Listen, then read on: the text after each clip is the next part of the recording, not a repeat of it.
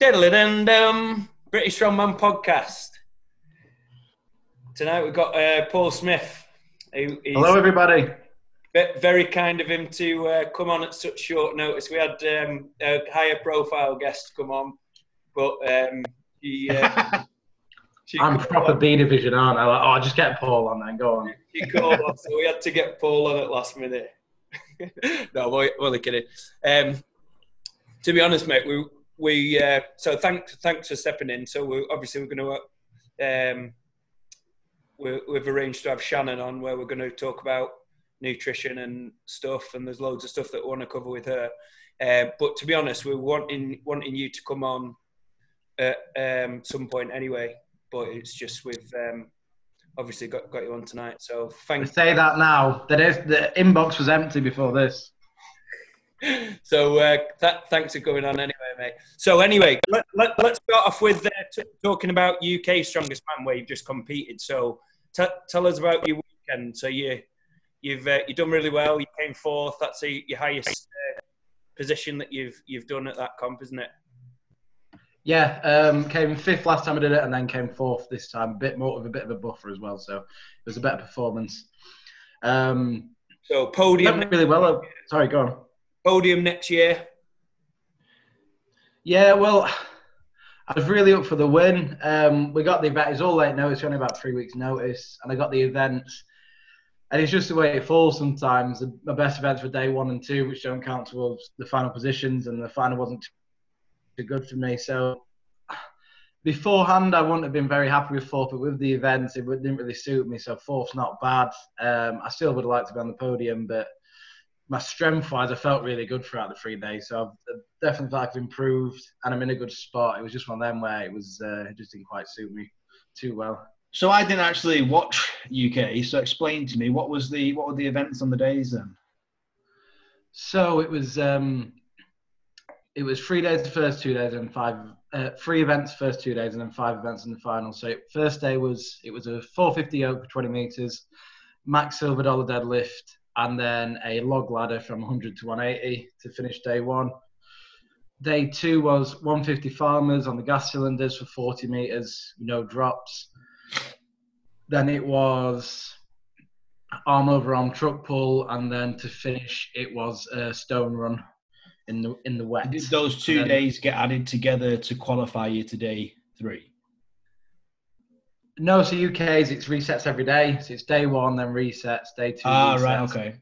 So 2 drop out of each group each day, which leaves it's two groups of 8, 2 drop out each day, which leaves 2 lots of 4 to go together for the 8-man final. Right, okay, I understand. So by the time you got to day 3, as long as you qualified, it almost didn't matter how you did. Yeah, I mean they have winners of each day, and they have trophies and stuff to try and incentivize it a little bit, and you kind of where you go in your lanes on the final day. But for most of the guys aren't too bothered about that. So as long as you're in the top 5 and then top 4, well, there's an eliminator for the bottom 3 each day which is a car hold. So you don't want to do that. So if you're in top 5 and top 3 on day 1 and 2, you get through to the final without having to do that, and relatively fresh. Right. So what was the last day's events then that weren't too good for you? So the final, it started off, it was a sandbag load, 100 to 180. Then it was a truck pull. Yeah, it was a funny one because we were competing at night and in rain most of the time. So a lot of the events we didn't get as far as everyone thought, which never looks the best, but it's one of them on the day. If it's outside, it just got to deal with it. Then it was a truck pull. It was 2 trucks. So one, you started off with 1 and then had like a strap of like 2 meters. So then the second one would kick in. And then it was 2 trucks to the line. Then event 3 was a dumbbell medley, 80 to 120. And then a squat on a frame, kind of a Smith machine, which I did like. That was 300-ish for reps. And then to finish it was power stairs, which is a new one for me and probably a few of the other guys. Also, I like the way, by the way, that you're saying, you can tell your experience the way you're saying, this went wrong, it was fucking raining or whatever, and you're just like, that's just the sport. Because a lot of people, as soon as they finish a comp, it's or if this didn't happen or this didn't happen, you know, I would have done better. But it is like you say, it's just how it goes. Oh yeah, of course. I mean, some guys were on. You could tell some of the newer guys were there like, oh, this is where this is going to be hard, or dumbbell's going to slip, or this isn't right. They've left the rope out in the wet, and I'm like, yeah, it doesn't matter what they do. They could set us all on fire, and it's still equal. So it doesn't really matter. Like, we won't lift as much. We're not going to be looking at PBs, but across the board, it's completely fair. So it doesn't matter what they do to it. We're all in the same boat. So what was your favourite event then? So I read that you did really well on the farmers, and that's something that you've worked hard at because you were shit at it, weren't you? You said. Yeah, I mean, well, farmers have always been pretty much my best event, but I did the gas cylinders, the gas bottle ones at Summermania, so the same setup, 150 a hand for 40 metres, turn at 20 and no drops allowed. So I did it in training on like some adjustable ones, did it in 20 odd seconds, thought I'm going to smash this, blah, blah, blah, blah. Was giving it all the shit talk. Loz told me like kind of to calm down a little bit, and I was like, no, you don't know what you're on about. I'm going to smash it. I get there, I go about a snail's pace, I make the turn, and it's 22 metres and drop it. So I felt like a bit of a twat. So I got some after that, I got some of the gas bottles. There's some graft on them for about 10 weeks every week, and kind of got into comp prep for other comps, but it seemed like I really improved on those and hadn't had a proper go into comp since then. So I was a bit nervous thinking about last time, but picked him up, felt really good. I'd got used to him, and then the event went really well. Finished the course. I think I was the only one to finish it across both groups and finished it pretty comfortably. So that was my favourite event of the comp. So this is something that we reiterate a lot on the podcast, right? Because obviously we want to give value to the listeners. And what you said there about you gave us the example of like you were really confident on the farmers, giving it fucking big licks or whatever, and then you've gone to the event and then it's been a slightly different setup than what you've trained on, and then you've in your inexperienced self you've fucked up on the day or with the gas cylinders, where realistically what we've done is can you hear me, Paul? Oh, he's gone, he's died. But anyway, we'll keep talking. But basically what Paul's done there is he's gone away and appreciated that the setup's different, and he's back now. Oh, good. Yeah, sorry about that. I said that you've gone away and appreciated that the setup's different, gone away and trained it after like doing shit in that event, and like appreciated the fact that there could be so many different setups of like farmers, for instance. That's something that personally I did for my last comp, was like I'm cycling different farmers handles. I've got like 3 different ones that I'd be using, because we did the turn at my last comp, and I found that, right, well, the ones that I like to use with higher pickup feel great with their high pickup, but they're a bit longer. So I'm turning and the turn feels so hard to control. And then I go with the short handles one day. The grip's not quite as good on them, but the turn's really easy. The turn's really easy to control. My point is, like, there's so many different variables that we can practice, and we don't want you as the listeners to be one of those bitches that turns around and puts on social media after comp day, oh, I fucked up this, or the log was outside and I looked up at the sky, oh, the floor was wet or whatever, so I couldn't do my... Like, these are all little things that you can prepare for that we kind of try and reiterate all the time. Gas cylinder farmers are some of the worst as well, because they just like smash into your legs, and you're almost like, sometimes you're like knocking them out of your hands, and they're just not they're not as comfortable as your standard farmers you get off a fabricator. Yeah, everyone uses the adjustable ones now. A few years ago, there seemed to be more like funky one-off ones. Were a lot wider, so you would kind of get used to that. I had some RSJ ones that are like cut into your legs, but now most people have the kind of standard thin, narrow farmers that are loadable, and I think it's been lost a bit. The log outside as well. Sorry, go on, Paul. When you mentioned the log looking up at the sky, I mentioned Phil Roberts, because It's not something I've struggled with a lot, but I realised when I started, everyone had kit outside. You trained outside, events pretty much exclusively. Yeah. It's only more recently when everyone started getting logs in gyms that they used to do it inside with a seal, everything's fixed. So they go outside now and it's unusual for them. So I just thought it was a little bit of a kind of culture change. For the older guys, it's not, it's normal, but for the newer guys, it does kind of shock the system once they've got to look up at the sky and everything's moving around. I think it's a very valuable thing to train. That if you think potentially your comp could be outside, like you've got to at least do like a bit of a trip, like do one of your training sessions in your prep, like outside. Like you saw it at the Giants live results. I don't know if you saw the results and thought, Giants Live Europe's the max log, and like I think there was quite a lot lower than what we'd expect if it was like an arena show. What do you think about that, Paul? Yeah, I noticed that definitely. Because I mean, there's a lot of like 160s, 180s, weren't there? Like, yeah, obviously Hicks still hit massive press, but the other guys, no one went above 180, even though you'd be thinking some of the guys pushing 200. I think that's the thing. I think everyone has really good log setups now. It's kind of become a bit of a gold ribbon event in strongman. So they've got the pads that are the fucking 20.6 inches, and they've got the surface that they like, and they've got grip tape around it or liquid chalk, and everything's set. But then strongman's such an open skill, you get to set up slightly different, and it can really throw you off. I can remember Ben Badger saying to me once that they rotate a log. They've got 3 logs and rotate every session. Yeah, and I think something really valuable. You're going to get different kit on the day. Yeah. Well, what I got told about that as well was that because it was raining, the floor was very slippy. So someone like Hicks is very like feet planted, strict press strength, whereas Aaron Page is very explosive and he almost jumps back a little bit. Whereas I imagine you'd be very cautious to move your feet. So I think that is something that, because the only person really that I expected to log much more than they did was Aaron, because he's slinging around 200s for fun, and then I think he only got 180, didn't he? But again, it's 2 different styles of press. Hicks, he could probably get more out of his legs if he utilised that technique, but he's so strong, it almost doesn't matter if he's slippy because he's just planted on the floor still.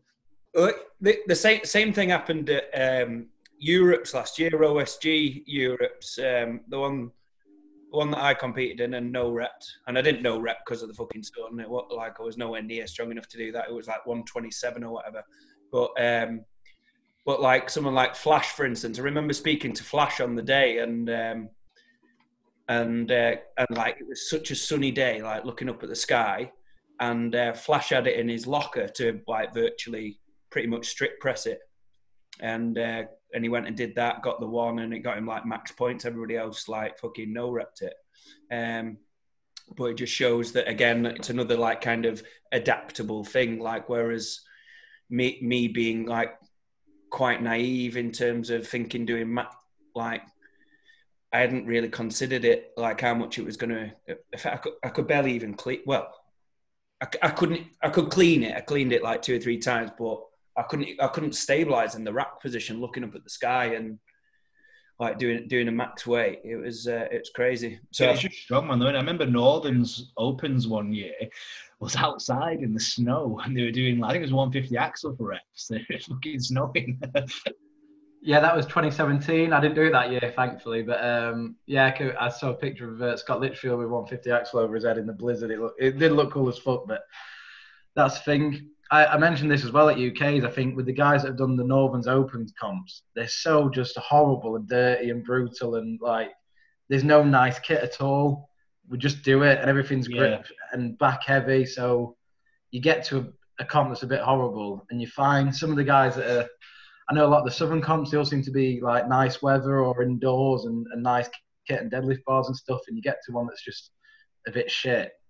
And they're not as good, they're not as adaptable. So I think kind of doing the worst possible stuff will get you ready for when it's bad or when it's good as well. Yeah, this is something that what I've really valued during lockdown, and it's like I feel like I've come on personally through taking that approach of like it was we had a little setup down at my dad's, a load of strongman kit where I could train outside, and it was just fucking awesome. Like it didn't matter if it was pissing down, the lane was piss wet through, and I was going for like, it was windy, but I was doing like max axle on the lane on like the road, and doing like max dumbbell on the road, and I hit some like awesome numbers in like some, like for me, in like some, in just terrible conditions where I almost forced myself to, like, I'm thinking, no, it doesn't matter that it's pissing down. It doesn't matter that the floor is slippy. I'm not going to come back tomorrow and do it when it might be drier. Like, I'm actually going to practice being in this shitty, like, I feel I'm freezing, I'm cooling down in between sets, but it's so relevant to what we could compete in. Competing since, like, you can't help but hear people moaning at the comps that you do, like saying, "Oh God, warm up area is not big enough," or "Oh, I need a warm up sets," or "Oh, they should have this," or "They should have," like. You kind of need to move away from that as an athlete, I think. If you like standardized shit and like warm ups and blah blah blah, like maybe you'd be more suited to like powerlifting or weightlifting, where you know you can go and use the calibrated plates, the same bar. But that's the thing that I fucking love about strongman, because it's a skill in itself. People think about like get a better log, get a better deadlift. Whereas actually, like, I value building the skill of being versatile. I think that is such a you know, like, say if you'd been at UK's at the weekend and they'd have said, right, Paul, we're not doing power stairs anymore. We're doing fucking, I don't know, chain drag or something. Like, you'd have just been like, oh, cool, let's do it. Whereas a lot of people would be panicking and bitching and be like, oh, fucking hell, this is a farce or whatever. Thinking about bitching, we've got to ask you, because I've heard it all over social, what's your take on that Paul Benton thing? Can I just give me 2 minutes and then we'll get onto that? Yeah. I'll use UK as an example, because obviously UK is big televised. We were in a prison. We were in an 18th century prison from 5:30 till about 1 or 2 o'clock in the morning each day. We started competing at 8. Our changing rooms were the cells. We had 2 athletes in each cell. Our warm-up area was about 8 meters long by about 2 meters across. What about this year's UK's? This is this year's UK's, right, yeah. Okay. To be fair, we've had a lot more kit this year than we have had at previous comps. So I was quite happy with it. I mean, think of this as a good setup. We had the farmers to warm up with that were comp weight. The gas bottle. We just had a set of gas bottles. We had a log. We had a deadlift bar and about 200 kilos of plates and some blocks. We had a 70 kilo fixed dumbbell. We had a forklift that we could squat off. And we had no lights for this. This was pitch black, completely pitch black. We had slippy boards to walk on. There was like just shit everywhere on the floor, tripping over that you couldn't see. So that was a good setup. So if you're thinking you're doing a comp and you're not prepared for that, that was UK. So you need to be ready for some conditions that aren't great. We did a stone run at midnight, pissing down. It was about 2 degrees. The pressing events were facing uphill. So you're already in a bit of dorsiflexion before you start to press. So it's things like that, and you'll see guys when it's on TV posting, "Oh, I could do that weight. I could," and you probably could at 1 o'clock in Saturday afternoon in your nice gym. But it's things like these where you've got to be ready and you've just got to do it. So that's my little bit on that, my little old timer rant on that. Yeah, and it's the same at all levels, isn't it? It's like I went to a comp. I think it was one of the twins, one of the first comps, and it was and they're not very, they weren't very good at yoke anyway, and it was a 300 yoke, and it was just like they were doing like fucking jogging on the spot to warm up. It was just like, right lads, you're straight in. There's no warm ups. It was 300 yoke into 250 frame or something. And it was like his first like Inters comp, and it was just like maximal and like no warm up. But that's fine. That's standard. Like I was saying this to a client the other day. I was saying like he was taking. He came to train on a Saturday morning, and like we've got all the kit and stuff, and he's training for like 2 hours, and he wanted to do a bit of deadlift, and which he deadlifted once or twice a week anyway, and he was taking like fucking. He took like 40 minutes building up to like 80% of his max. And I'm like, what the fucking hell are you doing? Like, you're here, you've travelled like an hour and 15 minutes to get here. Like, go and do some of the other stuff. Like, why don't you test yourself today if you're doing deadlifts? Why don't you see if you can get up to 80% in as few sets as possible warm up? And he's like, oh yeah, but what about? I might get injured or whatever. Like, if you want to compete in strongman, like this is again another valuable skill. Just fucking throw yourself in sometimes, and like, yeah, your performance might not be as good as if I do it quite frequently, where I'll go into like a 300 yoke or a 250 frame, no warm up or whatever, and yeah, my performance will be a lot worse on that day than if I'm spent doing quite a few build-up sets to it, feeling the weight or whatever, it makes sure I'm feeling good. But in my opinion, it's such a valuable skill that you can actually learn that, oh my God, like you can actually do quite big weights and not break. And actually, so then when it does come up in, again, like a comp and you don't have a fucking warm-up, you're fine. You're fine. You're actually ahead of the other guys who are fucking panicking like headless chickens because they're. Yeah, I think your main warm up should be like when you first get there, and then once you do one event, you're neurologically firing. You're ready. If next event's yoke, when I used to compete, I'd always warm up for the first event, and then for a yoke, I'd always be a cheeky cunt. And I'd just push through, and even if they weren't letting me, I'd just pick the yoke up once and then fucking sit down. And that would be my warm-up. That's it. That's a good point, because we were like told you couldn't use the kit. So just do it before they tell you. Like me and a couple of other guys had to go on the silver dollar end heavy, like 320. So we like pulled 220 in the barbell, 320, 400. The other guys that were like being good went 220, 400, and it was a big shock. So just get on and do it. Don't listen to anyone, like cheat if you have, you know what I mean? Just do it. Don't ask for permission. Yeah, I've always been not going to invite you to do it. Like, disqualify me, like if you want, for warming up, and then they're like, "Oh, I can't really do that." And I'm like, "Yeah, no, fuck off." Yeah, exactly. Don't ask. Don't be that guy and pushing, and don't worry about everyone else. Yeah, but you don't need to take the piss, but just like for me, just that little yoke pickup was enough to be like, right, I felt that heavy, I'm all right with it, and I know it's going to feel a bit lighter when when it says go, adrenaline's flowing, and then that's all I need in my brain to tell me I'm good. Oh, of course, yeah, doesn't take much. Right, shall we do it? Are we doing it? Oh, the Benton? The Benton. Yeah, so I want to know what actually happened, because I've heard a couple of things on the old social, and none of it really made sense or flowed. But I know he obviously spat his dummy out about something. So I feel like I can give you the full version. And there's a lot of history between you and Paul Benton, isn't there, Paul?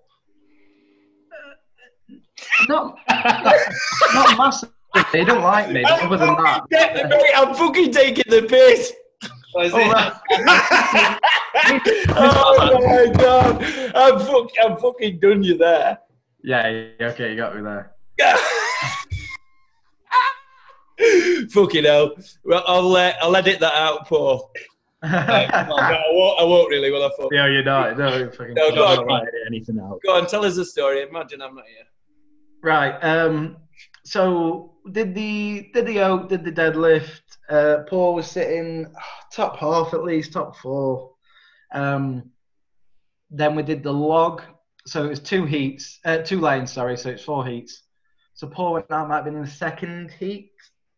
I don't think it was the third. No, it was the second. Yeah, second heat. 100, 120, 140, 160, 180. So one motion to first two quickly. 140 takes him a while. Presses it, but it takes a fair while. The rest of us go out. Lewis Jack hits 160. I knew a quick three would get me through. So one motion, all three. I beat Mark Jeans in my heat pretty comfortably. So I thought, right, I'm good. I'm second place. I'm good. So the guy scoring, right, scores down. I noticed, I think I was down for 30 seconds or something. I thought, there's no way 3-1 motion taking me that long. And then Mark was down like 22.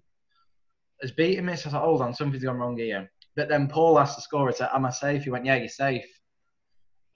So he walks off, goes and gets his kit. Well, I assume goes and gets his kit. I don't know where he's gone. Then I say to him, hold on, I beat Mark in this. And then one of the other lads say, this, I was quicker than him in this heat. So basically, the Messer scores up. They wrote the wrong ones down or wrote the split times down. So Group B have to go. So that happens. And then Big Z re-records the times, all the times.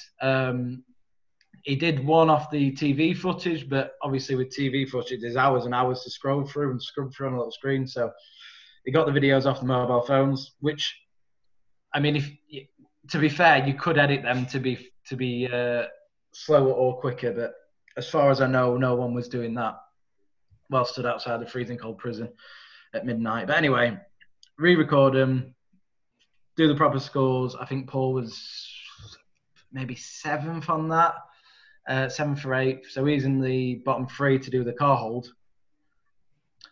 So we go and get our stuff, go and get ready. Because people are in cells, you can't really see him. It's dark anyway. So I assumed he was around somewhere. I assumed he'd been told.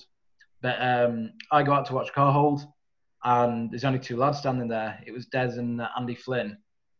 So I'm like, what's happening here? Turns out they've rang Paul. Oh, sorry, I missed out a bit. Paul comes out halfway through this kind of event while they're rescoring the times. They tell him, oh, the times are wrong, we're rescoring him. He makes comments about us being bitches and complaining to the rest, blah, blah, blah, blah, blah.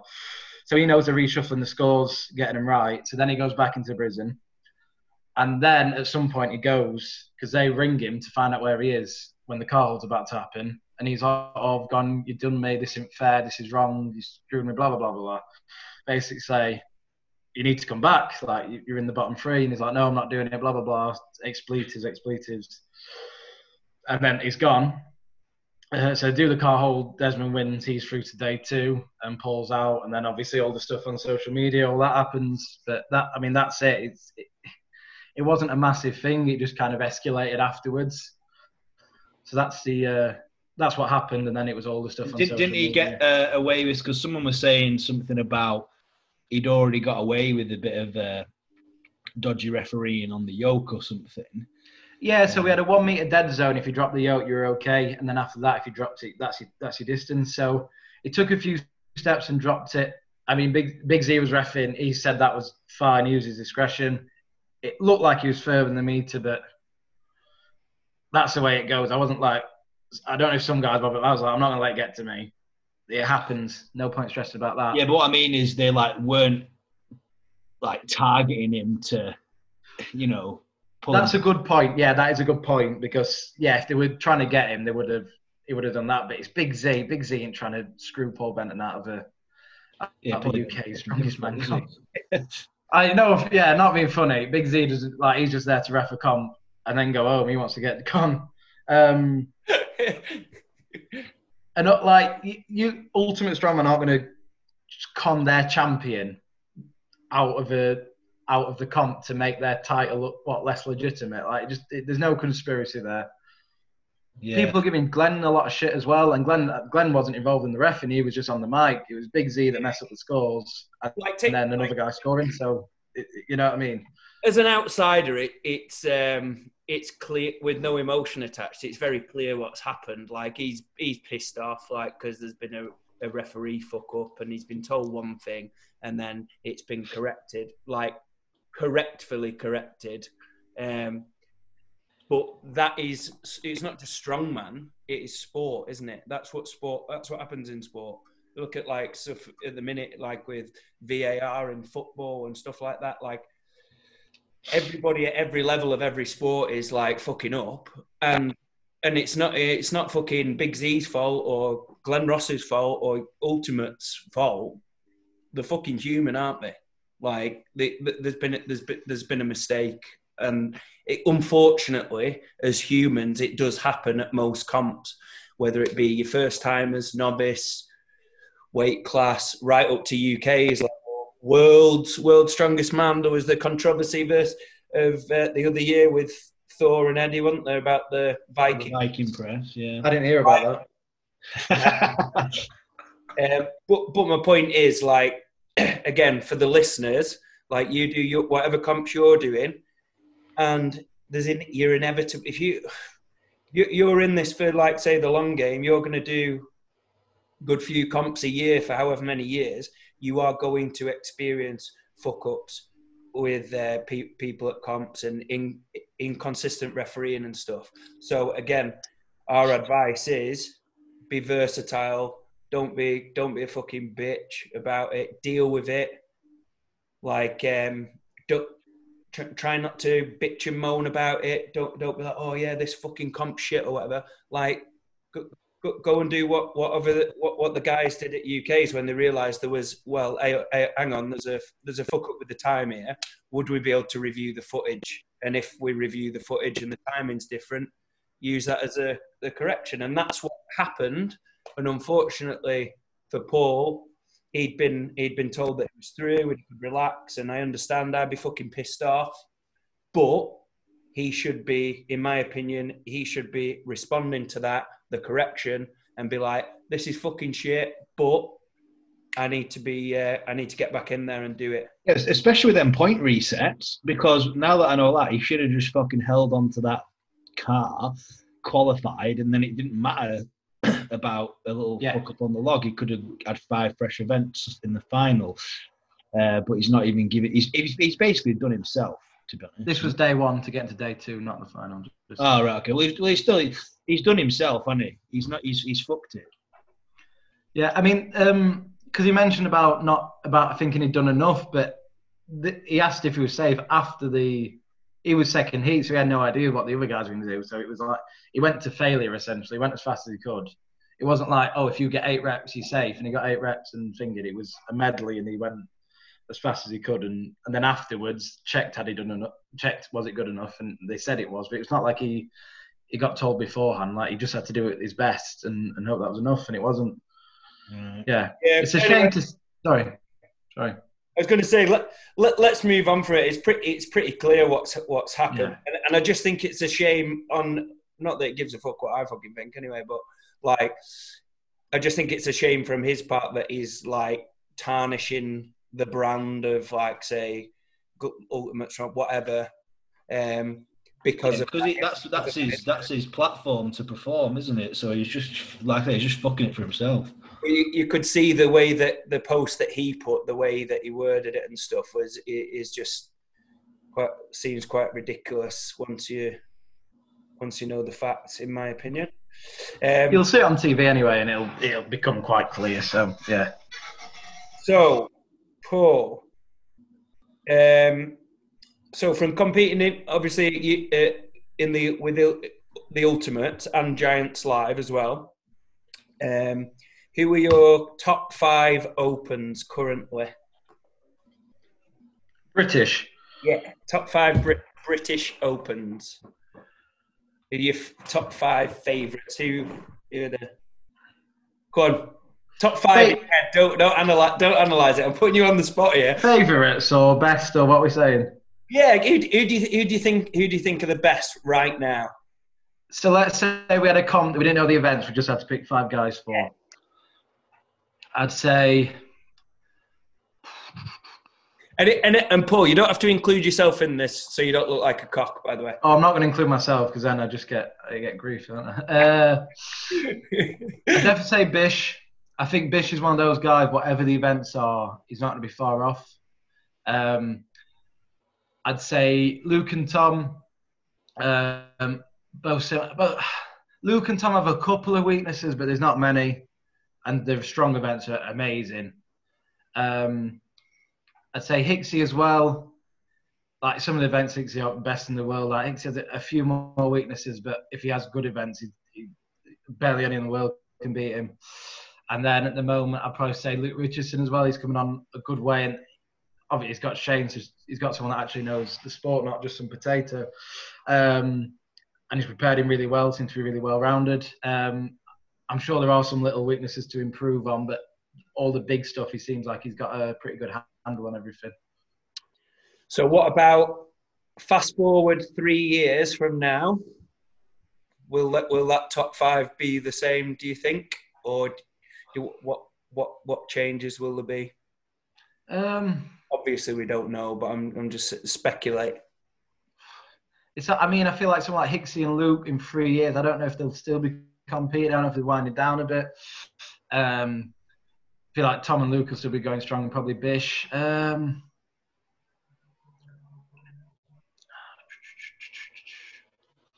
Who else is up there?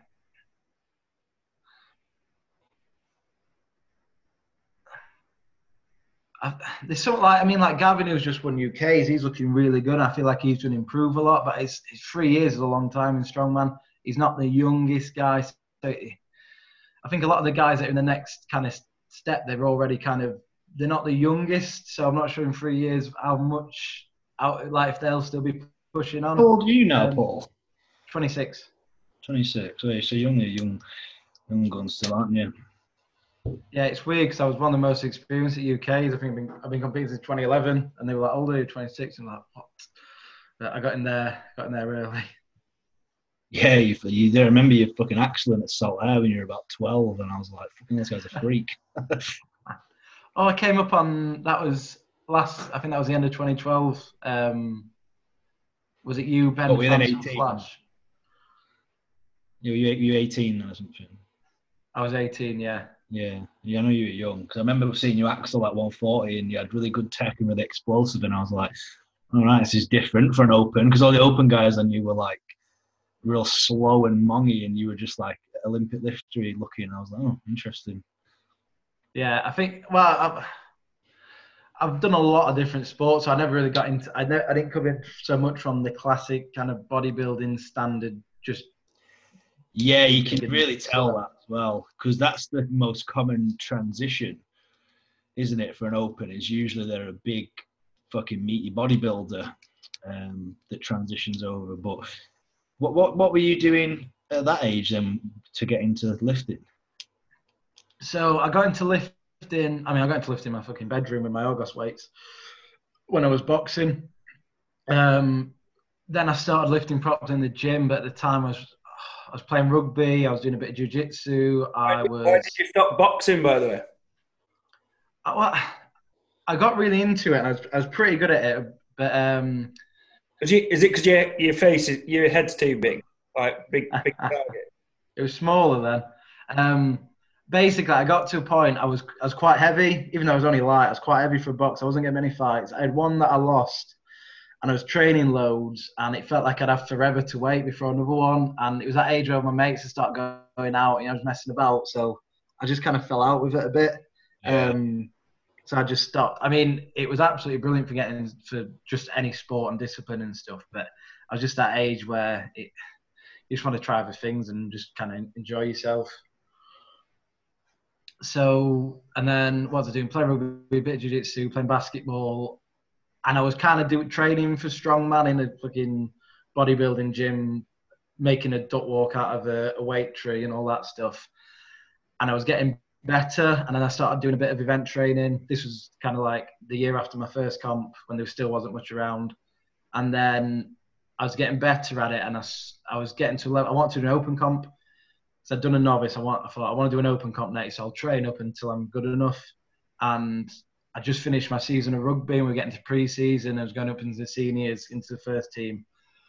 But I really started getting into strongman, and I wanted to do a comp. And there was one in January that I saw, and then after that I thought, right, I want to do this. So I kind of stopped doing all the other stuff, and that was me. And then once I started doing that comp, I've kind of full season since then, all year round. You've done a lot of different sports, haven't you? Is this the one you've stuck at the longest then? Do you see yourself sticking at this into the future as well, like your kind of last athletic venture? Oh yeah, I mean I've done stuff for a couple, like basketball, played for a few years at school a lot. Did boxing for almost 2 years. I was in free running and parkour for 2 or 3 years. Played a proper full, just over a season of rugby, like being into it. But I was always kind of wanted something that I thought, right, I'll find something, and this is the one thing I'll stick at competitively. And I knew it was going to be an individual sport. Wasn't quite sure what it was, but strongman, it's definitely my thing now. It's going to be my thing till I retire. I'll probably do stuff when I'm older, but that'll be more for fun. Well, here's a question for you then, because obviously not everybody believes you. I do, but here we go. You've been competing for a long time in strongman. You're doing lifts and competing in like a level that most people take PEDs. You've done it's like a 200 push press, a 360-ish dead, 370 dead, is it? 370 dead, yeah. That's yeah. Probably... So your numbers are really, really, really good, and you're natural. Like, what is your view on PEDs? Like, do you just don't want to take them? Do you just feel like you can get stronger naturally? Do you have some kind of long-term plan to maybe really push it for a couple of years? Or what's your thoughts on this? I know a lot of people will be interested. Yeah, for the ones that do believe me, it's not something I really want to do myself. I'm not kind of like, I've never smoked a cigarette, so the idea of drugs, it's always been a bit of a like, that's a bit basically. Yeah, I'm a bit boring. Like, I'm just proper boring. It seems a bit like, well, that's a bit naughty. But really, it's just kind of really. I just kind of want.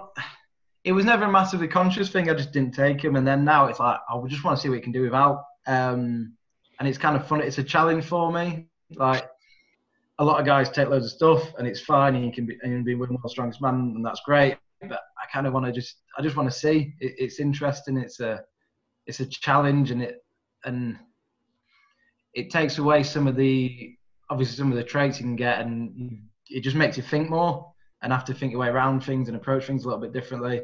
And I just love that side of it, the figuring out the strategy. It's still a pretty new sport, so like with some of the stuff you're doing, Josh, with like the high frequency deadlift, like people haven't worked out everything for strongman yet. Like you see World's Strongest Man winners that haven't got a rack position on the shoulders, you know what I mean? The sport's still pretty new, so it's kind of cool being part of that thing where let's try and figure out some new ways to train, some new methods. And my cat's here. You look like Martins and stuff, though. Martins he's got quite a decent rack off the top of my head, hasn't he? And he's quite athletic, and he applies some different training strategies. Yeah, I think he's a great example of like the new kind of age of. Yeah, that's exactly what I was going to say. Yeah, he's a big guy, but he's very athletic and explosive and technical, and values different energy system development. And yeah, I think. Yeah, Kale mentioned, because there was a video of him slacklining, and I always get a lot of grief for like doing gymnastics type stuff. But when we were about being adaptable earlier, Kale Beck made a good point. Him slacklining at 106 kilos is probably a better indication of being a good strongman than how much you can incline dumbbell bench, because that's not that's not the be all and end all. It's being able to move around and have that kinesthetic awareness and just be a good athlete. I think that's missed a lot, especially in the opens. Not so much in the weight classes. So here's my thing though in my head, is if I was you, I'd be thinking, if I smash gear for a year, I'd fucking smoke everyone. Does that never cross your mind? Oh, it crosses my mind, but I feel like, yeah, I don't. Like 200 push press natural, I tell you, is a rare feat.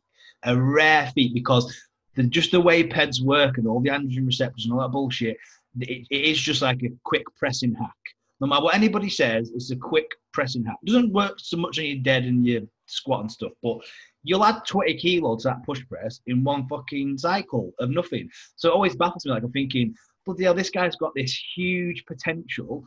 And I'm like, why doesn't he, like, because it's an untested sport. And I'm like, surely you must be thinking to yourself, I could turn this into a full-time career where I train full-time, make loads of money, doing the shit I love, but there's this little conscious decision I've got to make and just go against my morals a little bit. Does that never you never think about that at night? I do a little. I'm not gonna lie. Like, it does pop up, but I think like I've been to Worlds naturally at 23, and I'm like, I'm having a good go at this. I wanna see it through to the core. I feel like if I jumped on gear now, I'd be like, you didn't see what you could do. Yeah, I know a lot of people think waste your prime, Paul. Yeah, but I'll probably like naturally if I can stay injured, my prime's probably in 10 years. So it's like I've still got forever to get stronger. Everyone rushes now. Everyone wants to be like the best in the world and the greatest and the 24 and the one. Shane, and to be fair, like I see him train on Saturdays and he does fuck all anyway. Like he's not going to be hard to recover from. So he's going to be able to do that for years. So if he's getting better doing that, then I agree. Yeah, I guess it depends how you view training because I always think of prime. I'm only joking, Paul. So, I always think of prime of like 12 years into 10 to 12 years into when you'd say you seriously started training. That's how I have seen, because that's like Mark Felix is a great example as well. Like he's fucking old as fuck, innit? But he only started training at, I don't know, 40 or whatever. So he's managed to keep getting stronger into his later years. But I don't think I've ever seen an athlete who's started, training at 20 progress with load into his, early 40s. Just anecdotally from what I've seen, this is not like. I completely get you, but it's injuries, isn't it? If you can stay injury free, and like you say, if you are smashing a load of gear in it from 20, like you are going to cut that down. I think the extra loads and the kind of physiological, all that bullshit words, you're putting more strain on than you're going to recover from. It's going to cut you short. So it's one of them things with me. I'm not sure. And people ask about limits and stuff. I'm not sure. I don't know guys that have got that far and then not gone on peds. Now I think about it, I understand your point of view. I understand it. I get it. And also as well, like taking the piss aside, Paul. Like I think the stuff that you value within your training in terms of like, I don't know how you describe it or whatever, but when you're not training for a comp, you seem to do like loads of what people call like GPP stuff, or you do like general stuff where you're moving multiplanar, you're moving in different directions, you're doing different energy systems, you play a little bit. I think that's a valuable thing for longevity. I mean, like you'll do stuff where you just like have a bit of fun with it. Like definitely train for longevity. And I think that's like a really valuable thing. Like if you like you said to me about like, oh, we'll go and have a game of tennis or something. Like so some people would be thinking about that. Oh yeah, but what about my knees? Or what about my twisting in my back or whatever. Like whereas I think that it's good. You on about your knees though, Josh? Because obviously I play tennis and knees fault. Honestly, I'm a little bit biased because this is something that I hugely value in terms of when I'm not peaking for a comp per se. Like I value getting a broad array of skills, like all kind of different aspects of fitness, if you will. And I do believe that's building this kind of tremendous base that every time I peak is going to be better and I'm going to be able to do it for longer. And that's what I believe anyway. And like Shane, we talk about it quite a bit where you value it in a lot of people that building an aerobic base. Like how many people, like how many your typical meathead who can't fucking does a say 5x5 at fucking 70% of the max or whatever, and then that's the session because they're fucked afterwards and they need like 10 minutes rest in between sets. Like with most strongmen, I use that heart shock as kind of what I call in my head a baseline strongman fitness. Like I want them to be able to do this 3x3 with a sandbag or keg that is similar to what you're using comp, like 100, 120, whatever it is for your weight class. With this set rest, this is your protocol. If they can't do that, then you're not fit enough for a strongman. And then obviously work on it and get them to that point. And I think that has a huge benefit, not just for, you know, the general fitness in doing like rep events and stuff, but for recovery over the week and it's just everything. Crazy, isn't it? It's absolutely crazy. Like I've got a client, I won't name him on here, right? And it's been absolute madness. When I started training him, he was like similar-ish numbers to me, and then I'm writing his program, and he's just saying to me that he can't recover, and I'm like, fucking hell, you're doing like fucking.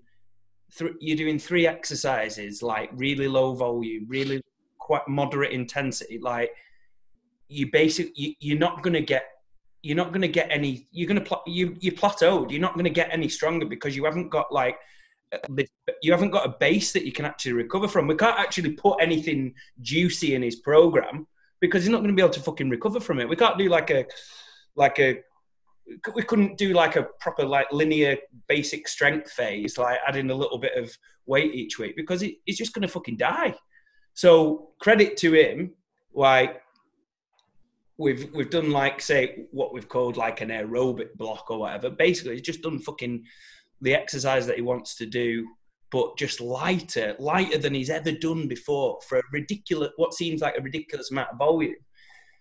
He's done that for whatever, an 8-week little block. And then he's come back to doing his like strength work that he really enjoys, like hyper. And he just can't believe that he can like, he's deadlifting twice a week, pretty heavy. He's doing overhead twice a week, pretty heavy. He's doing squats in there that he was just doing for only managing at 50% at like, say a couple of months ago because he wouldn't been able to recover from it. Anyway, I'm going off on a bit of a tangent, but like I think that's kind of clients. Do you get them to do aerobic little blocks, or do you add in? I know you like doing your random gymnastics and shit. Do you get your clients to try and branch out and do different sports or movements and stuff? It depends. So conditioning blocks, yeah. I mean, I did a condition. I've got a big long thing to go on, but I'll go into it after this. I did a conditioning block over lockdown, so I knew, right, comps are going to be far away. I thought now was a good time. Stay away from them. I think I did 4, 5, 6 weeks. Really working on kind of a little bit of aerobic stuff, a lot of anaerobic stuff, and really pushing it hard enough that it'd take away from my heavy lifts for a while, but that was a focus. So I will put blocks in like that for my clients. Normally do 4-week blocks, say if they've had a big comp or a really heavy strength phase, and if I think they need it.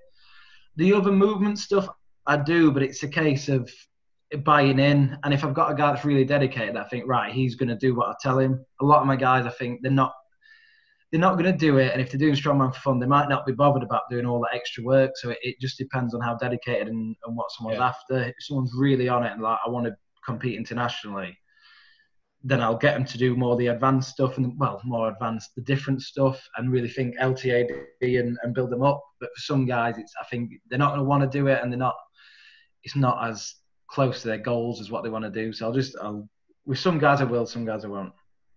Yeah. And by the way, right, this is a credit to your, and we can talk about your coaching, by the way, in a minute.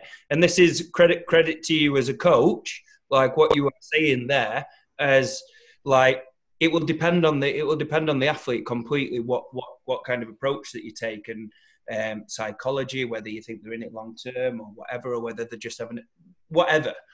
And this is a thing that me and Shane talk about quite a bit. Like with our clients, our programs are just completely unique, and which it can see that you obviously value with people you teach, and I just think, forget all the fucking fancy words and shit, right? Having somebody there, like one of us three, who is going to be versatile as a coach with that coach-athlete relationship, and we're actually gonna be respondent to what the athlete wants and needs, is just so important and invaluable. Like you're not just going to be, Paul, how much do you charge for coaching? Can you send me a program? I'm doing a novice comp in 6 weeks or whatever. And then an hour later, you've sent me a fucking like a spreadsheet with everything on that you've just used with someone before, like, which you get with a lot of people, don't you?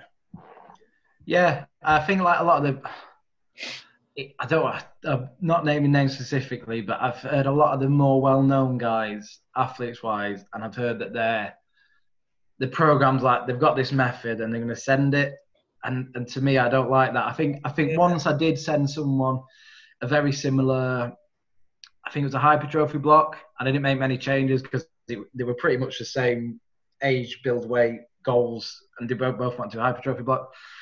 But that hurt me a little bit, like not doing everything completely kind of bespoke. But there's so many different training methods and variables, and with how people's are and lifestyles, how much they're working, how much they're training, how old they are.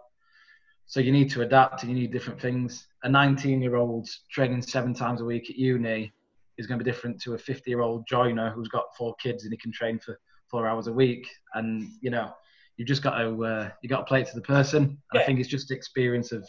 And don't get me wrong, like I think there is a time and a place where, like, say the 3 of us will use. You know what?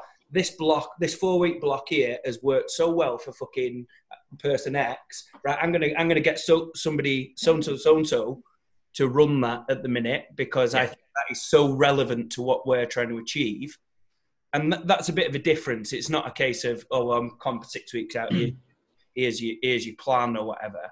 That's actually, in my opinion, that's actually fucking really, really smart coaching. Is like actually, but because we undulate as well, because we check in with them every couple of weeks or whatever.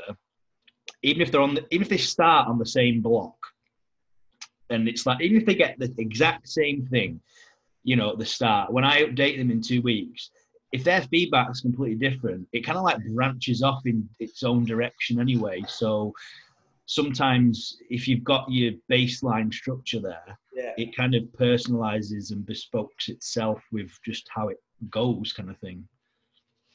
That's a good point. So it's all an experiment, isn't it? Like every client, I say to my guys, like, I'll give you better results in the second year you're with me than the first year. And like the first few months, sometimes it goes amazingly perfectly, but it might take a couple of blocks to really zone in on what works. Learn what? Yeah, it's so multi-dimensional, isn't it? Like that. Yeah, I love it, mate. It's fucking class. Yeah, it's absolutely brilliant. Like yeah. Like I've had, your high frequency deadlift plan. I had Dan Foskett run it and another client, Nick Hill, and they both ran it at the same time. Dan's went really well, and he doubled his PB, but then he didn't get his max. He failed his max. He doubled his PB. Bloody hell! Yeah, fucking hacks. But then he didn't get a max because he didn't go too well on the day. But Nick's went really well, and he responded, class to the high frequency stuff. And again, those two started it at the same time, but the progressions as they went on, Dan just adapted really well to it at the start. So he linearly progressed really well, whereas Nick, I actually had to pull him back for a couple of weeks. He was like struggling to deadlift 130 on, the fourth deadlift day. But then when it kind of flipped round towards the end of the cycle, Nick ended up with a better, max result. So again, it could go either way, and it fascinates me because sometimes you think this is going really well, and it just you might think, like, some people say to me. So that's the thing that I've been getting recently. People say to me, "Oh yeah, that high frequency thing that you're doing with a lot of people, like, oh yeah, but I have to deadlift 5 times a week, don't I?" And I'm like, no. Well, if we think it's relevant to you, like, if you want to just specialize in that and put everything on the back burner, like some people coach do, then yeah, we could afford to do that. You could afford to do it. 90, mate. You could afford to do it twice a day if we thought it was relevant. But some people, you might use those, like, the same numbers, Shane, and you could use them like... There he goes. You could do it like three times in a week or whatever. It's just completely... exactly. And that's where a coach is valuable, like one of us guys, is like we... it's not about having these kind of things to throw in. Like, it's about knowing where, like... it's about no, like you could use like fucking Wendler's 5-3-1 or something, yeah. And we could what we're doing is giving that context, if you will, and like, right, we're going to do a block of that because that's we're assigning its relevance. If that makes, I'm not explaining it fucking very well, but that No, I get you. I get what you're trying to say. The way I would say it is like if I just copied 5-3-1, but wrote the weights myself, it'd be better than the actual one online, because there might be one week where I'm like, oh, it says to do this, but I'm going to deload him a little bit. I'm going to give him a bit of a break. And then the next week I'm going to go in ahead. Just like little undulating things like that work. Because when you set a plan out for 8 weeks on the trot, you don't know what the hell's going to happen on week 6 to go into week 7. And if week 7's like the Ed Cohen deadlift routine, for example, probably a famous one, like week 7 or 8 is like a massive double. I think it makes you double your current PB or something. But if that double was there the week before, I would tell them to take it the week before. Yeah, I agree with this. I agree with this. And by the way, this is where, like, some of my clients who are newer to me, like, get a bit of stick for like, oh, how come we don't have fucking when do I get a deload? When do I get a deload or whatever? Like, in my opinion, it'd be interesting to know what you two think. I've never really read about it or thought about it or whatever, but my belief is that, assuming that we're not peaking for a comp and we're just generally getting better and stronger, like, when you like, say, checking in with someone each week and adapting each week, like, my belief is that we don't ever need like a fucking a week deload kind of thing, because we're identifying when something is getting, say for instance, we're progressing everything, deadlift, overhead, whatever, and then week 3 of this 8-week block or whatever, deadlift is getting tough. Like, in my opinion, like, what I do is like, well, we take a little deload there without calling it a deload. We take a deload the following week, and then we might have something like, say, run an 8-week linear block of overhead or something like log, and then you're at week 8, and then thinking that, oh, well, we're going to have a but if it's still progressing, why can't we milk that further? Like, I don't think you need to deload everything. I think the big mistake is people deload everything. Yeah, that's what I mean. Like, just need, like, maybe just pull the yoke back, and that's loads of recovery for the rest of the week to go well. Or like I said, the high recovery demanding stuff, you know, the heavy stuff. Just one of them pull back can make a huge difference over a week. The only time I deal with like a full week or something is like obviously like pre-comp or something.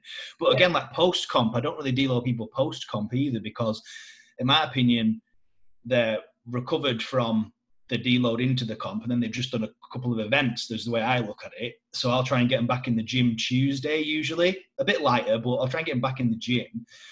Whereas a lot of people take a week off after a comp, and I don't really think, especially like powerlifting, like, you don't need that after a powerlifting comp. No, not after a powerlifting, mate. Not, definitely not. If you've done a few days, though, like Paul, if you've done a fucking 3 day, obviously that's a bit different. But yeah, I'm taking a week off after this. It's last comp of the year, and the UK is like a particularly brutal comp. But yeah, I like guys to do a reduced week after a comp, but just get back into it. I want them to be in a spot where the following Monday they can hit it 100%. A lot of guys have a week off, and then they kind of half get back into it, and they just get a bit lazy and a bit out of the routine. So I want to get them like a couple of days off, get back to what I like post comp, and actually comp week, to be honest. Like, I actually like people to keep the consistency and just take a massive intensity and volume deload. And don't get me wrong, some people just prefer to have the 4, 5, 6 days rest, and that's absolutely fine. But if I'm like kind of completely in control of the client, like, I think there's quite a lot of value in keeping consistent with the normal training days, and just basically where say for instance you're peaking for a max deadlift or something like that, coming in and doing some maybe like, say, 6 singles at 50 to 55% or something like that, where you're practicing going through your exact ritual that you're going to use on the day, where you're wearing your belt, you're practicing your foot stance, you're practicing your breathing and stuff like that. What do you do pre-comp, Paul? Myself, Yourself, because just the reason I'm asking is, anecdotally, for me, I like and have found that the bigger open guys need and just seem to benefit more. Like, for example, I don't know if you've seen Big James Will pull 400 the other day. I give him like 10 days rest. And I know Hicksy loves like 8-9 days rest into a comp. And it always, you're the anomaly to me, because you're the one who, when I look at open athletes in a line, I see you and I think much higher aerobic capacity, natural, does different blocks of training, GPP phase and stuff. And I always think, do you kind of deload into a comp more like a lightweight athlete rather than a standard open? Yeah, so say I've got a comp Saturday, 1-day comp. I'll do my last event session the previous Saturday, and I'll go pretty heavy, but I'll knock the volume back. And I might push one exercise and go fairly steady on 2 events, but I'll still go fairly heavy. And then Monday and Wednesday, I'll do like gym sessions. I'll do like a power clean, a front squat, and overhead. You did a bit of plyometrics. I think I seen you jumping around, didn't I, the other day? Oh yeah, I always do some kind of jumping. It's just a good primer, doesn't fatigue you. I'll do kind of up to like 75-80% for a triple on the Monday, or a few triples, and then cut that down to maybe do 70%, 75%. On what exercises is this? So normally kind of front squat, some kind of overhead that I'll do in the comp. I'll probably do a deadlift on the Monday that will be light. That might be a few singles at 60%. I'll cut that back a lot more. And then I might do like 3/8 bent over rows, really light, just something to get every kind of muscle group firing, and some jumps. The Wednesday I do like, say I might do front squat, log press. I might do a few singles at 70%. I might do like 3/8 pull-ups, some jumps, a little bit of core work, just to keep that kind of more for a postural reason than anything. And then that's me. A couple of days off, and then right, cool. On the Saturday. Interesting. Yeah, I don't know what the trend is, but I think a thing for the like week after comp, right?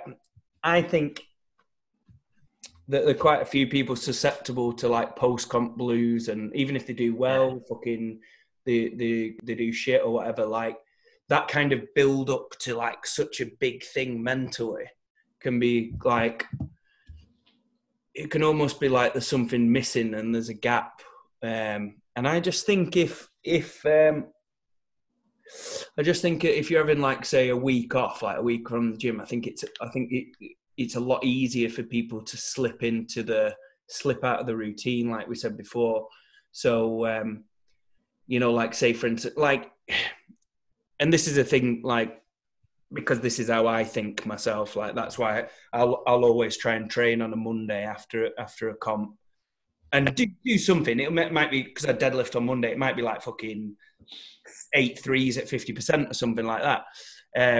But for me, it's about the habit of keep like turning up to the gym and keeping in that routine and keeping mentally focused and almost resetting my goals rather than, I don't know. What do you guys think? I'm always straight back in the gym after a comp, me. I just feel like I purposely force myself to do it, like more for like the mental aspect of. It's part of my day, Josh. It fucking gets to that time where it's time to train, and I'm like, right, I'm gonna go to the gym.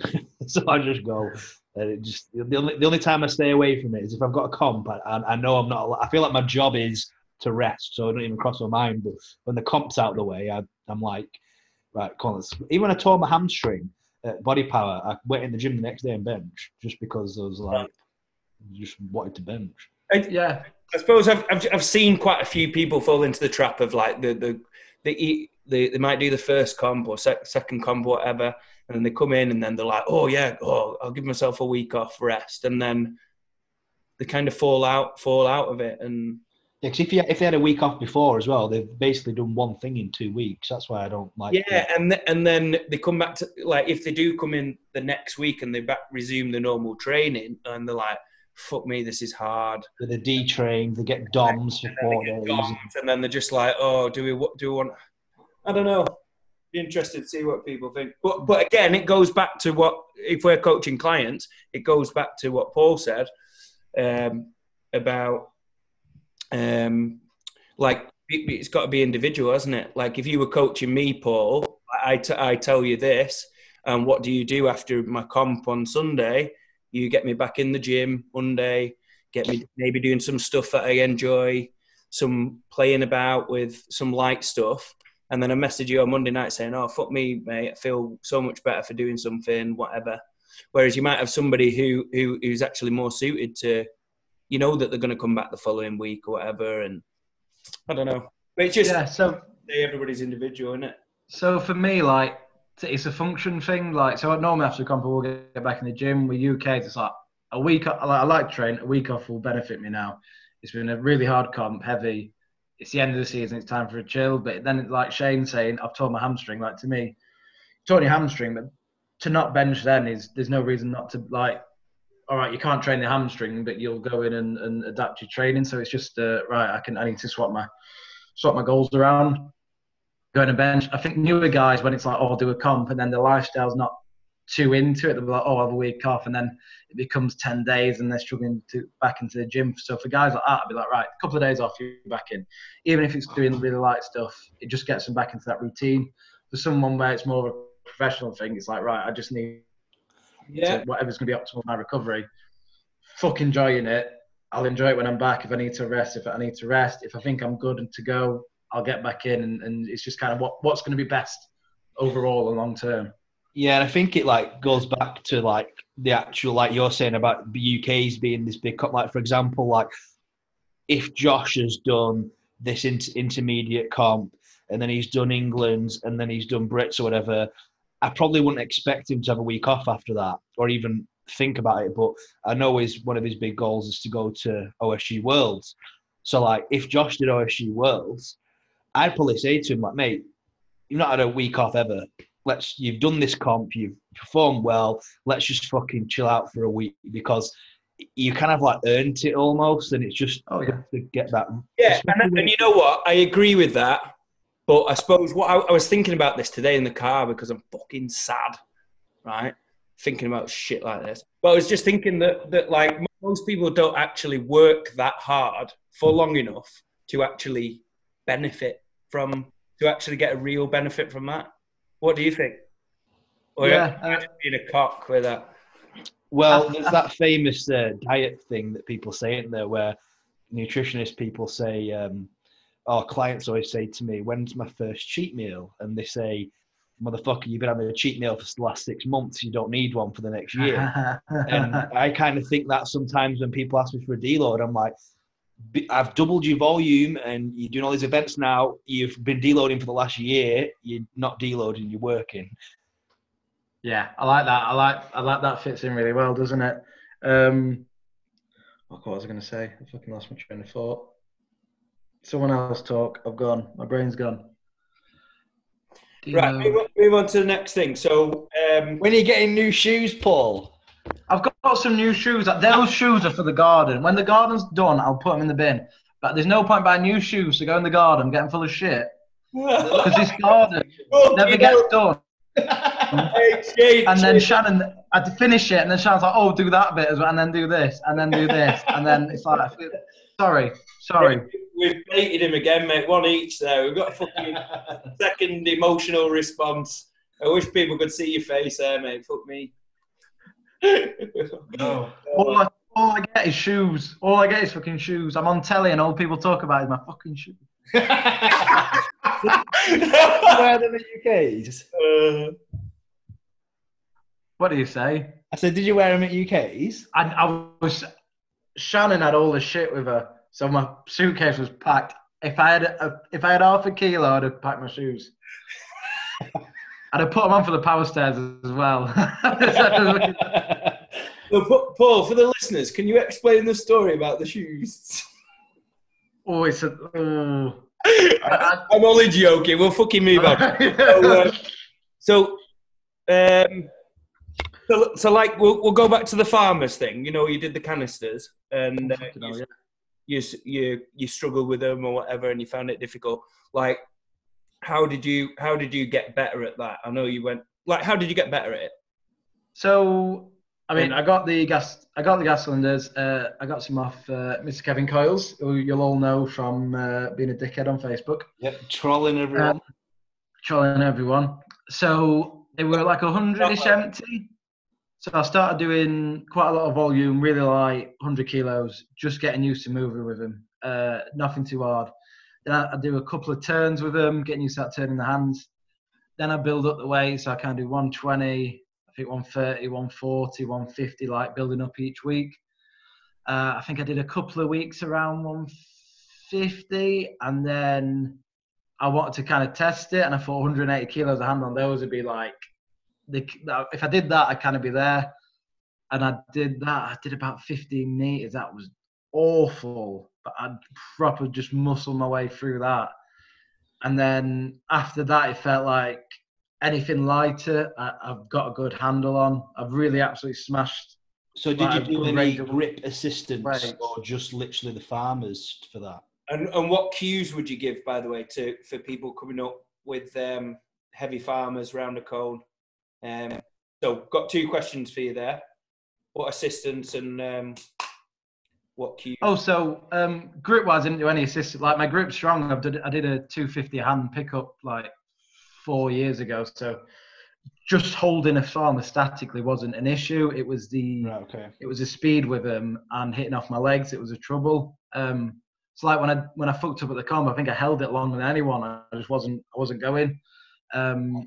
So to get into the second question, I think the big thing is practice and the frequency. Like doing the turn is something you've got to work on, and there's an art to it. A good thing to do is keep your short steps moving. Don't just like kind of pivot on the spot. You've got to keep walking. Trying to point farmers together and make them into one unit is helpful for some people. Trying to brace the outside leg against the outside farmers as you turn can be useful. But I think it's just doing it a lot, getting a lot of repetitions in. Don't focus so much on the actual carry. Really hammer that turn. There. So when you're turning, you like to touch the front together. Is that right? Yeah, if you touch the tips together, you essentially make it into one unit. So imagine if doing a turn with a frame. What do you say? I said that's interesting. I've not heard that before. That's good. That's a good point, actually. Yeah, it's not as common anymore, but it's a bit of an older one. Like it used to be a really common event, farmers for distance, to make it into one unit, and then you haven't got 2 bouncing against each other. Sometimes you can't do it, but that's a good one. And then you just want to figure out a way to stabilize them as much as possible, whether that's bracing it against yourself, bracing it against each other, and practice and just really hammer that turn. The more you do it, the more comfortable you'll get. But don't just think, oh, I'm fast, so I'll turn up on the day, I'll mong it, and then I'll be all right. Because if it's anything heavy, it won't do it. That's the trap a lot of people fall into, don't they? Like they think, oh, farmers event, oh, round a cone or whatever, we've got a turn in there, right? Oh, my grip's good, so I'll go like max farmers, and they'll just do. A lot of people will just do drop and turn, and they might try a turn once and think, oh, fucking hell, this is hard. I'll be all right on the day, kind of thing. Whereas, I suppose taking the approach of being really specific with it, like all these kind of cues that you're saying are fantastic. But this is the kind of stuff that you just find out by fucking just doing yourself, isn't it? Like, if you get somebody a decent working load where they can go and practice 10, 12 turns in a session for once or twice a week, depending on how they've, like, 10 Well, you had farmers round the cone, didn't you, recently? I remember showing you a few videos of Johnny Mills going around the cone and showing you how he did it.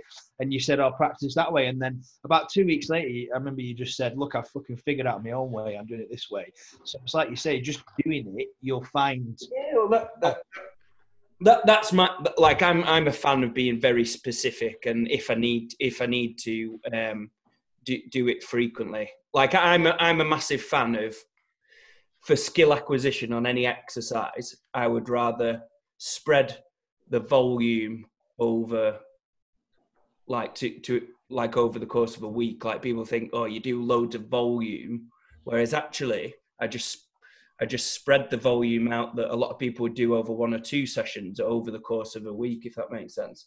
I think that we split training, because people say, oh, I do fucking back, you know, when you do chest, and you do full body splits, it's like, often you're doing the same amount of work, but if you're doing each pressing variation fresh Exactly. compared to doing an incline bench when you're at 40, like you're fucked. It's a no-brainer to me. For most of the time for a strength athlete, there are exceptions. So from a force production standpoint, you're getting this kind of neurological training fresh, like you say, but also for me, from a skill acquisition standpoint, the psychological aspect of doing something at the start of your session is just like when you can focus, when you come in and you can focus on something, you can think about fucking intricacies for 20 minutes. Yeah, you don't want, you're thinking about fucking doing a thing that you're shit at skill wise, like say a farmer's turn or something, and you're doing it 2.5 hours into your session when you've done fucking max effort deadlift and you've done a load of like how many of us have been that deep into a session and you just think, fucking hell, I'm just going to go and eat, or I'll do some extra work on Wednesday or whatever. Whereas actually you're just coming in and you're thinking, right, I'm fucking ready. I almost think about it, stuff that I'm shit at, like for a comp prep. I almost think in my head, right, this is my main session, but I've got to cash in by doing this first. So for my main sessions, whatever, axle, floor to overhead. But for me, like I often cash in with my deadlifts to start off with because I'm still shit at that really compared to other stuff. So that's like my cash in. I don't even think about it as a. I love doing I love doing lighter stuff before my main lift. I don't know why. I feel like I get like stimulated more, and then for example, I pulled 3 and 3 the other day. I did speed safety bar squat first, and I felt like when I pulled my first 70 kilo, it felt like nothing, and then 120 felt like nothing. Whereas if I'd have gone into just 70, I know I'd have been like, oh fucking hell, my back or whatever. And like my log, I always bench before a log, which people always tell me is weird because I should be tired for log, but it just feels better. My rack position feels strong, and obviously I don't kill myself on the bench, but I just feel like this little first exercise where I can go in, I'm a bit yawny and a bit fucking not up for it. So I've got a little thing for you, Shane, to add on to that. So a little caption: activate, don't annihilate. Yeah. So that's a good Graham Hicks quote, isn't it? That's a good point, but I always think, like I said at UK, I'd rather be a little bit fatigued and too warmed up and really primed than kind of underactive and fresh. I'd rather be like, because if you say you're 3% fatigued and you're really on it, you're drilled in, everything's firing. But if you kind of 20% not warmed up, you know what I mean? You're unlikely to really tire yourself out too much unless you really overdo it. Yeah, it's easy to be underprepared. I agree with this, right? And I just think for me, I don't know whether it's just me, but I just find that I just take longer to get to this point. Like, for example, on my bench, like before I logged 160, I did 155 by 5, which is not hard for me at all. But my first set didn't feel fast or good. And my last set, I was just fucking nailing those little cunts. And I felt like I'm ready to log now. And then when I got on the log, as soon as I cleaned it, it just felt perfect in rack. My triceps felt strong and the weight felt light. Whereas I know if I'd have gone and done that log without benching, after I'd have cleaned it, I know I'd have got fucking mauled by it. And that's just something I've learned over time training, really. I don't know how, but yeah. Yeah, I think that's a thing that I got from other sports. Like when I train with my mate Ben, who's a bobsledder, and we do a lot of like med ball throws and sprint sessions. And he'll do a big, long, active warm-up. And it's funny because it's not too bad for me because I'm strong, there's a condition element. When I'm doing it with my mate with bobsledder and an Olympic lift, they're blowing a bit and it's quite hard. But then they're ready. It's like a lot of strongman, you'll go into something, you're not sweating, you're not out of breath, and you're trying to do it really hard. But most sports, you'll see guys, they'll be out of breath, they look like they've worked before they go into it. And I think that's something that's missing. I think it's just a bit of laziness often. Yeah, Josh does it every Friday when he does events. I see him doing a couple of sets of deadlift or whatever, light, and then he goes, picks a dumbbell up or something. And you can just tell by the way the dumbbell moves that even though he's not been pressing, his nervous system's just ready to lift, and it just looks like he picks up nothing. Whereas if he'd have gone over to that dumbbell proper cold first thing, I know it'd look different. Yeah, I agree with that. And an example for the listeners, right? A thing that you can try yourself that is just so fucking simple. Like if you pick, say something like a yoke or a farmer's walk, for instance. Like say for instance, let's take like an inters level farmer's walk, right? Say your event is 120, whatever, 15 meters drop and turn. So in training, you might do 3 sets of 90 meters, which 3 sets of 90 kilos for whatever, 40 meters or whatever the distance, right? That wouldn't be too difficult. So record your times and don't be surprised if you get to your 3rd set and it's the fastest.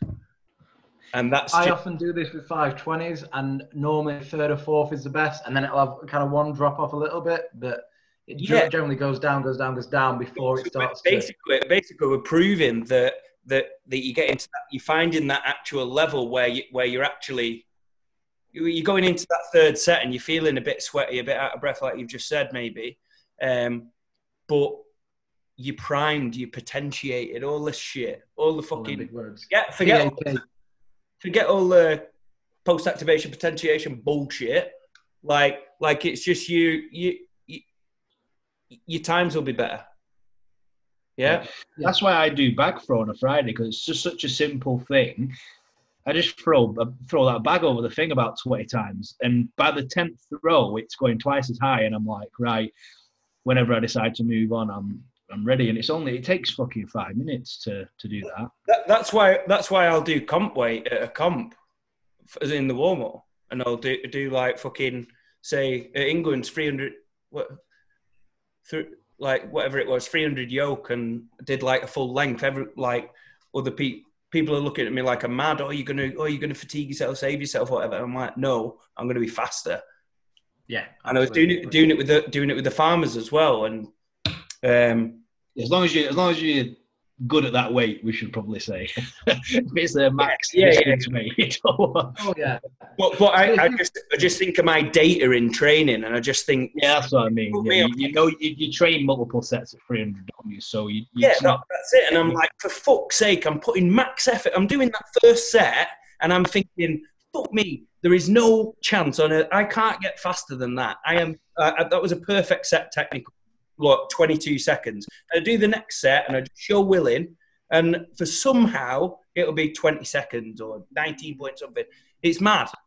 Like I haven't done anything technically better, but it's just that kind of potentiation effect. And like, don't be afraid. Like, and again, this is a thing that what the listeners need to do is like, it's completely individual. Find out your level where there's that sweet spot where like Paul says, you're getting adequately warmed up and like in this state of readiness, but you're just stopping shy of going over that threshold where you're going into fatigue.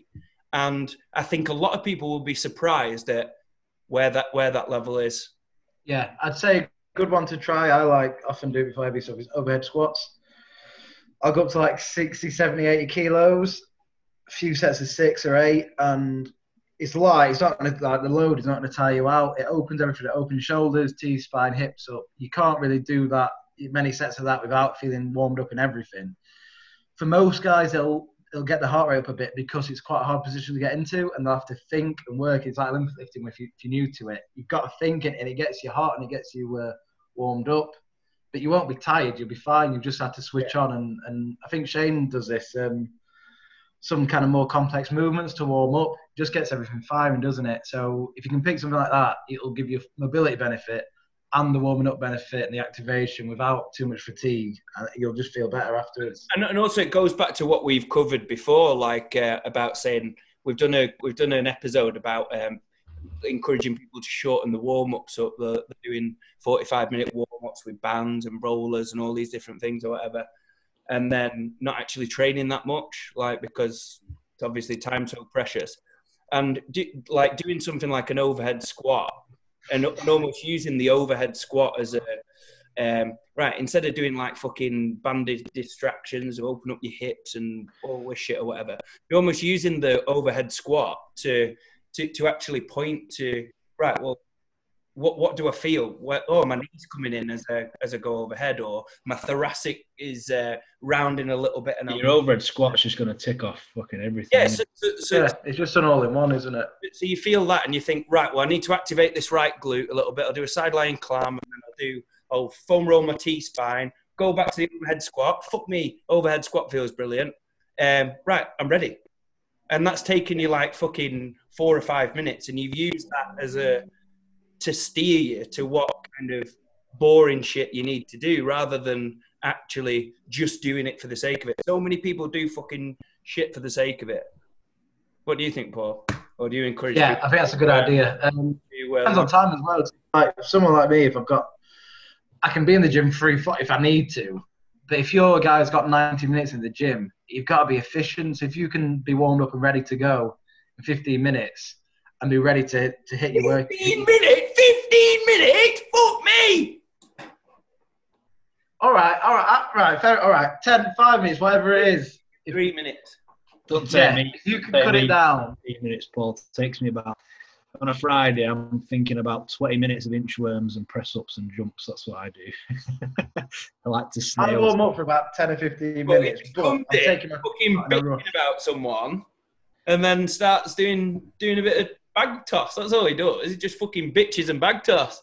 Pretty much, mate. You need to get a gossip event session there, don't you? Because you've got everyone in, you've got all this gossip that's happening. Yeah. You need to fucking accumulate. Twins, I love it. They've got some goss. Twins, they're always chatting something. Yeah, they're always slagging someone else off each week, and it gets tedious. You know, I still don't know which one's which. I ain't got a fucking Scooby. Can you guys tell between them? Because I see them both, and I'm like, I can't now. Yeah, I've got it down. Like, what one's good? One's good at deadlift. The other one's got like a fucking. They've definitely got a different face. Well, I can't fucking. Excuse me. Can you deadlift 300 for reps, please? And I'll tell you which one you are. Joe's just got a constant rounded T-spine, so he's. Fucking hell! Oh man. Oh, that's fucking brutal, man. Joking, Joe. Joe's the one with the lovely sack throwing techniques. The one who balances them on the beams. That's who he is. This is a big help, lads. Thank you for this. I'm sure. Right, you look like you throw a sandbag.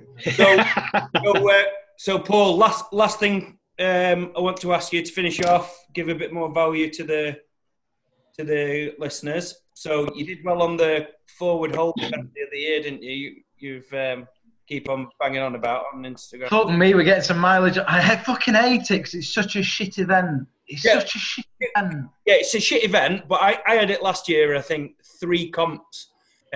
So give me some cues. One of the best cues that you gave me, because I messaged you and I spoke to you about it, I don't know if you remember, that Paul said for forward hold was cheat as much as you can. I wasn't excited. I was like, I wonder what this is going to be. Cheat as much as you can. And like literally that comp where like, one of the comps last year I did, and I was fucking dog shit, but I won the event. Literally like, can you see the screen? I'm like holding it above my fucking head with my like bicep curl position.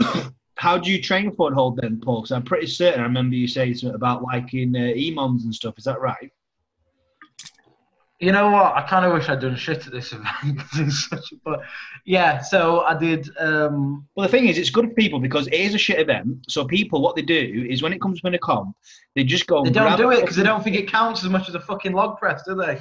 Yeah, but they just go grab a plate at the end of a session and they hold it for like as long as they can. So give them some guidance as to how to structure it a bit.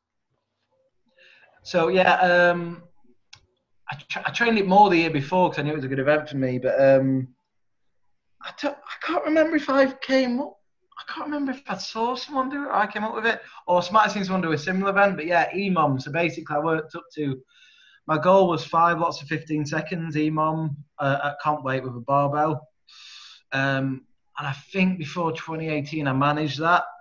And I was a bit thingy because it was really hard. But I thought, I'm failing like 13 seconds on my last set. I thought, how the fuck am I going to hold it for nearly a minute? And I was like, no, you held it for a while last time. You're getting better. But because it's such a small muscle group, people say, oh, it's pain tolerance. It's not. It's your front delt burns a bit, like it's like doing a load of press ups. It's nothing. It's such a small muscle group. It's so hard to recover. So it doesn't take much fatigue to build up, and your performance will drop. But I found that working that short rest, once I did get to the comp and I just had one set to do, there was just so much there. It's so much fresher.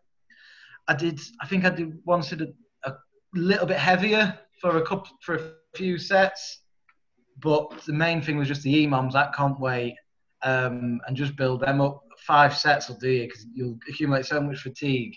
If you can get your front delts used to kind of recovering in that short time, you'll be in a really good spot compared to most guys who'll just do a set to failure, and you won't do a set to failure every week just on deadlift to train it. So don't do that on the front hold. Yeah. Brilliant. Right. Well, so last thing, tell us a little bit about your coach. I'm putting you on the spot here, mate. Sorry. But tell us a little bit about your coaching, because obviously we've got loads of value having you on as a guest.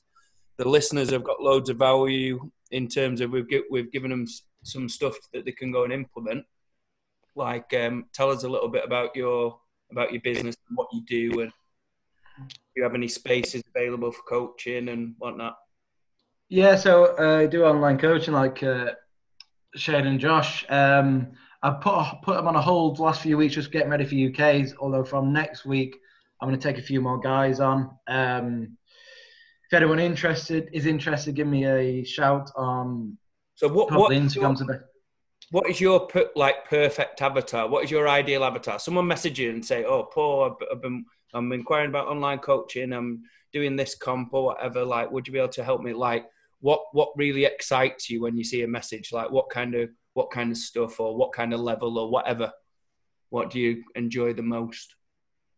I like someone. I've got a guy called Shane Hurley who's been brilliant. He's made some massive gains. I think he started with me. I keep thinking he started with me early. I think it's only April-ish, and really keen. Clearly, really naturally strong. Rugby background, hard worker. Technically all over the place. Really was like posture was bad, inflexible. Didn't know what he was like, monging through stuff, and it's really fun just getting him strong, but getting him stronger just through changing his body and changing how he moves, and just seeing how his awareness and everything's improved in his event technique, and he's stuck to it. So a lot of guys like that they don't like doing the mobility stuff, they don't like doing the lighter stuff, they want to go heavier, and he's stuck to the plan perfectly. Like a 30 kilo squat PB, 20 kilo deadlift PB, 20 kilo log, all sorts of stuff. Won his first comp, done an opens comp and done well. So for me, it's someone who's keen, who's got quite a lot of training time, who's willing to put in the work and do the hard stuff. Someone who's going to trust the process and can look towards a long-term goal.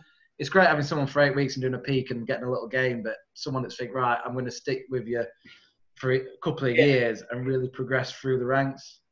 So do you train people, like say someone came to you and was like, I've got a comp in 6 weeks, I want to pay you to just take me to this comp. Do you do that, or do you only work more long term? I'll do it. I've had guys like that before, the amount of 8 weeks, and they'll do a comp, and often they'll say, "Oh, I'm not going to carry on after this. I'm going to go back to my own thing. I'm just going to comp." And most of the time they'll do well, and then they'll end up staying. But yes, I will do it. But I'm always you get the value long term, don't you? Well, you get the value after the comp. So I think people should, if they're going to approach people for coaching, I always think you should want to stay longer than like 6 weeks to a comp, because there's not. I always say to people, there's not even that much you can do really if you know what I mean. To be honest, I actually think it puts pressure on you as a coach to almost rush it a little bit. Yeah, exactly. Yeah, and think, oh shit, I've got to get this guy a peep. This is what you don't know anything about him. You got to, like you say, Paul, before, that sometimes you don't get it right first time, do you? And you've only got 6 weeks. You've got to jump straight in at week one. And I usually turn them down. I don't like that, to be honest. Yeah. Yeah, same. And with like you, this is what I used to feel like. I used to feel like you're almost like, well, I've got 6 weeks here to, right, maybe scrape a Mongi 2.5 kilo PB on a deadlift or something, which they could probably do now anyway if I just asked them to do it. Like, they're not necessarily getting significantly better in that time.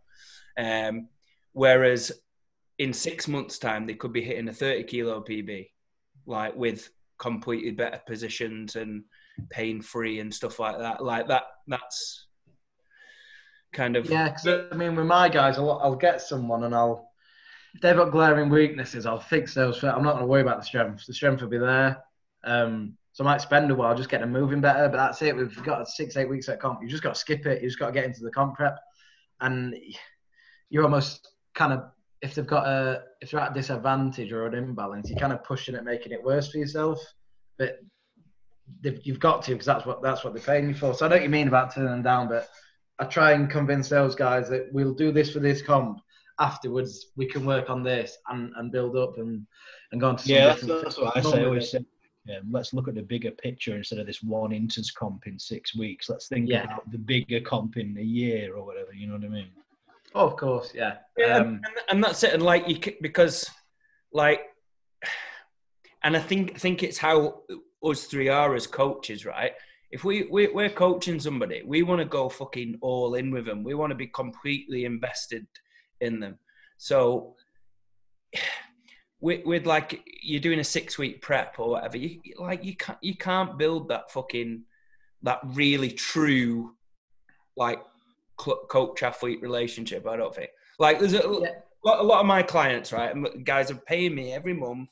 Like, I see it, I'm at the point with a lot of them, I see them as like fucking mates. I confide in them and whatever.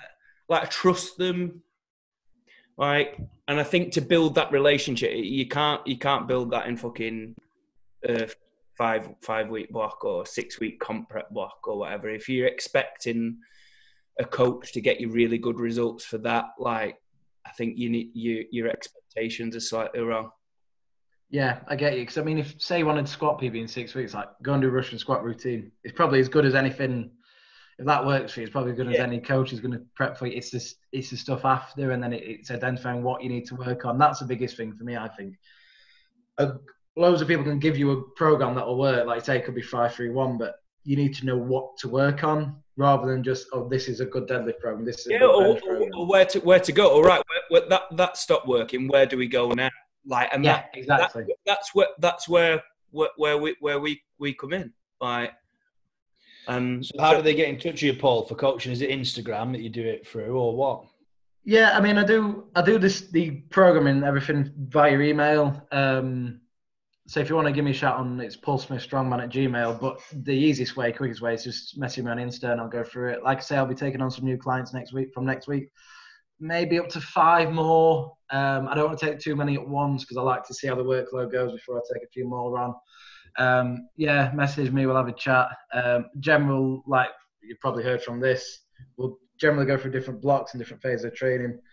A big thing for me is where people go wrong with strongman. They don't treat it as a sport. They're just an extension of a gym trainer. So you have your competition season, you have your off season, you have your pre-season, you have your general preparation phase, your specific preparation phase. For me, I feel like I've had 10 years of a kind of general phase, and this next 10 years is going to be more specific to strongman after I've got my kind of skill level base there. So there's a lot of things that go into it.